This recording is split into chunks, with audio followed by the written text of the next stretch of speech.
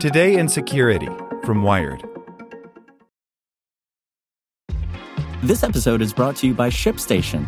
You know, some things take a lot of work, like sending little robots to far-off distant planets. And just as that's challenging, so too is running a successful e-commerce business, especially when there's so much to do.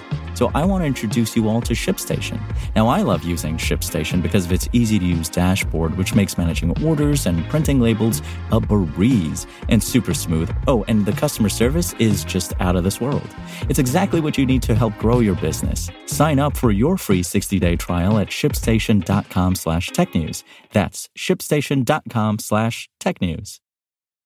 Without the ones like you, who work tirelessly to keep things running, everything would suddenly stop. Hospitals, factories, schools, and power plants, they all depend on you. No matter the weather, emergency, or time of day, you're the ones who get it done. At Grainger, we're here for you with professional-grade industrial supplies. Count on real-time product availability and fast delivery. Call, click Grainger.com, or just stop by. Grainger, for the ones who get it done. Here's today's spoken edition of Wired. The Challenge of America's First Online Census by Esri. On a frigid morning in Washington, D.C., last week, 4 staffers from the United States Census Bureau stood shoulder to shoulder on a stage, smiling widely as they soaked in the whoops, whistles, and eager applause from the crowd seated before them. The Esri Federal GIS Conference, an annual event where government employees gather to talk about mapping technology, isn't exactly what you'd call a rowdy affair. But this year, the Census Bureau representatives, a quartet of geographers and IT professionals, put on a particularly impressive show, demoing a suite of new tech tools for the 2020 census. At least, it was impressive if you knew anything about how the census actually works.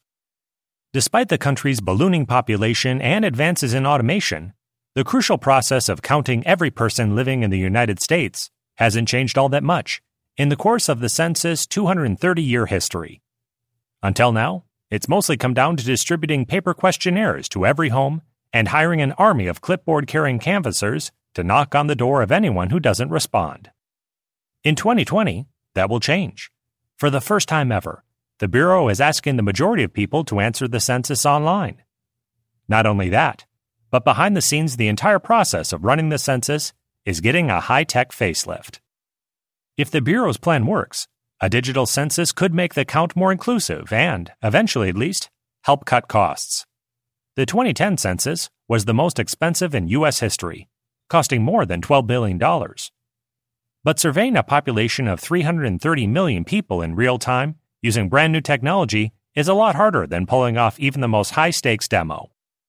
For as many opportunities as this tech-centric approach to the census holds, experts fear the Bureau is opening itself up to a range of new risks, from basic functionality and connectivity failures to cybersecurity threats and disinformation campaigns. Given the ways that census data underpins the fundamentals of democracy, those aren't risks to be taken lightly. It's the census, after all, that decides how congressional districts get divvied up, how many seats each state holds in the Electoral College, how the federal budget is allocated, and ultimately, whether people are fairly and accurately represented by the government. Standing before a blue-lit background at Esri, the Census Bureau team showed off the goods. First, there was a tool called BARCA, which uses satellite and aerial imagery to help census workers see how every block in the country has changed over the past decade. They can use that information to more efficiently build out address lists for every home in the United States before the census begins. What used to take 2 hours for canvassers to do on foot, the Bureau representative said, now takes just 2 minutes in the office. Then came Roam, a mapping product that's helping the Bureau predict where people are least likely to respond to the census using historical and demographic data. With this information, the Bureau can target specific community groups like churches and other organizations to help spread the word. Both BARCA and Roam were developed internally at the Bureau.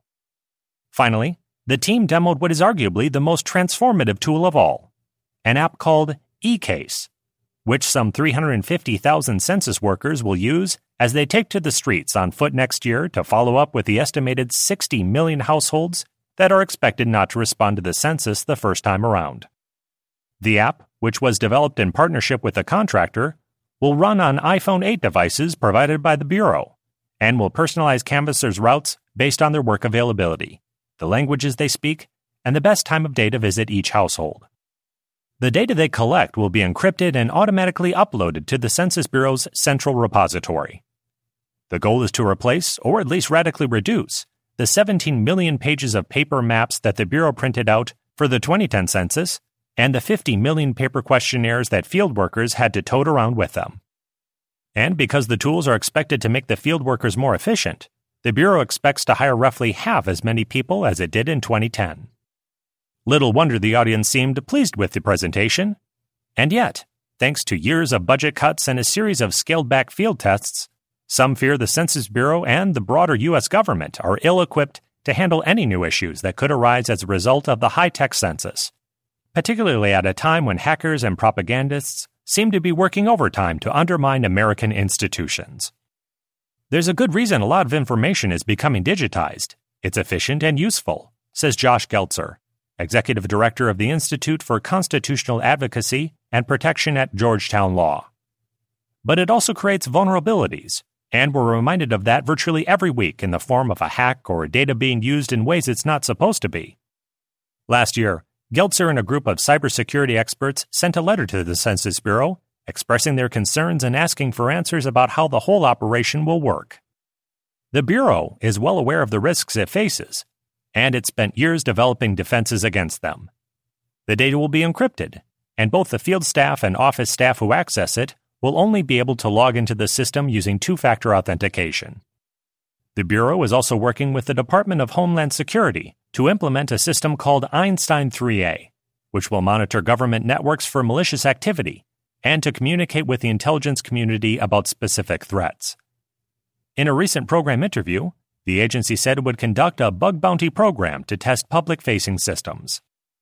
From the moment we collect your responses, our goal and legal obligation is to keep them safe, the Census Bureau said in a statement. But the Bureau's tech team has also acknowledged that some external threats aren't fully within their control, like, for instance, the threat posed by hundreds of millions of respondents using unsecured, potentially corrupted computers, phones, and tablets to report their answers, leaving those answers open to manipulation. The Bureau has also warned that phishing attempts, where fraudsters contact people posing as the Census Bureau, could trick people into divulging sensitive information about themselves. The same goes for bogus websites that imitate the Bureau, and, in the age of social media, there's always the risk that a dedicated misinformation campaign could attempt to mislead people about the census or undermine their faith in the process. Some of these challenges are new for the 2020 census, the Bureau's Deputy Director Ron Jarman said on stage at the Esri Conference. This is a foundational thing for our democracy. Much like elections, people that want to sow discord in our country might try to mess with the census. The Bureau says it's been working with companies like Google, Facebook, Twitter, and Microsoft to counter this sort of behavior and flag it before it's too late. But as recent examples of election meddling around the world have shown, there are limits to what the government, or these companies, can do to totally mitigate these threats. While we cannot control bad actors, we are working with partners to identify phishing attempts and website spoofing, the Bureau says. According to John Thompson, who served as director of the Census Bureau from 2013 through May 2017, the most important thing the government can do is educate the public about what the Census Bureau will and won't ask of them. It won't, for example, ask people for their Social Security numbers or attempt to contact them by phone or email. The problem is, the Bureau has been woefully underfunded for years, an issue that has far-reaching consequences for census preparation. Usually, the Census Bureau sees its budget increase in years leading up to each decennial count. Between 2014 and 2017, however, funding was essentially flat. Thompson says that forced the agency to defer a number of programs for years, including research on its paid advertising program, which helps inform the public about why it's so important to respond to the census and offers assurances about the security of census data. That's an incredibly important program, Thompson says. A lot of stakeholders were becoming concerned it was being deferred. The Bureau says it's on track to begin running ads in January 2020, 2 months before the first census invitations go out in March. And while early research may have been deferred, the Bureau has since conducted surveys and focus groups that will help the agency understand people's mindset towards the census. Research on advertising wasn't the only thing that got cut during the lean days.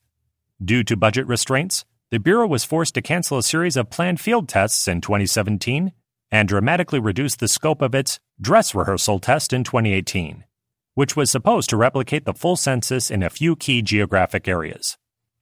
Originally, the 2018 test was to be carried out in rural West Virginia, Providence, Rhode Island, and tribal islands in Washington state.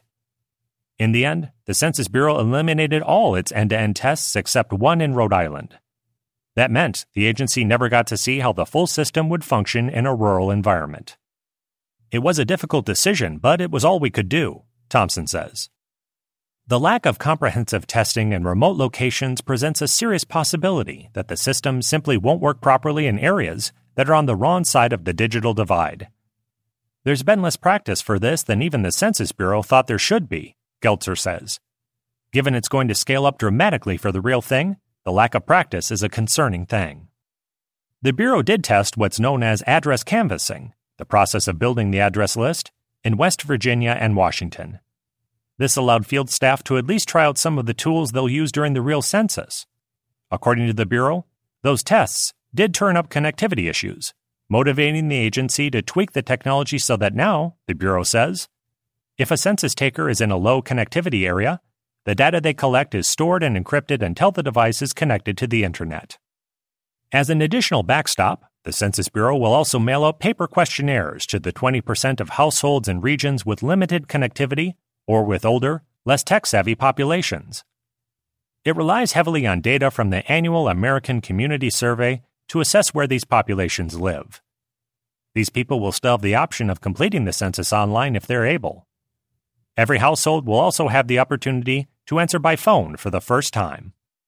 For all of the Bureau's contingency plans, fancy new tools, and slick demos, there are plenty of recent examples of what could go wrong when invitations to respond begin going out across the country in March of 2020, says Terry Ann Lowenthal, former staff director of the House of Representatives Census Oversight Committee. Healthcare.gov famously crashed after only a few thousand people tried to apply for health insurance. Traffic to the census response website will be several orders of magnitude larger, Lowenthal says. And then there was the Australia debacle. On August 9, 2016, millions of Australians tried to complete their country's first online census, only to receive an error message on the government's website. Australia's Bureau of Statistics tweeted that the site was experiencing an outage and hoped to have an update by morning. It wound up taking days to recover from what the Bureau said was a distributed denial-of-service attack against the website. The total cost of the setback was more than $21 million. The Census Bureau must pull off the census on time, according to a minute-by-minute schedule, Lowenthal says. If something goes wrong, the entire process is not only disrupted, but potentially undermined. Without the ones like you, who work tirelessly to keep things running, everything would suddenly stop. Hospitals, factories, schools, and power plants, they all depend on you. No matter the weather, emergency, or time of day, you're the ones who get it done. At Grainger, we're here for you with professional-grade industrial supplies. Count on real-time product availability and fast delivery. Call, click Grainger.com, or just stop by. Grainger, for the ones who get it done.